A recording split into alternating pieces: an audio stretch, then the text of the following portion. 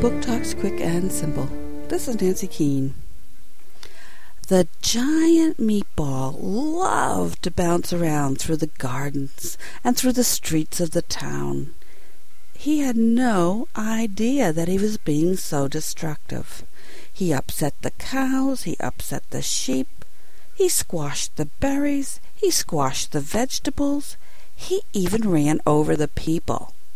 The townspeople tried to talk to him and ask him to be more considerate. But Giant Meatball wouldn't listen. He was just so sure that everyone loved him. Do they?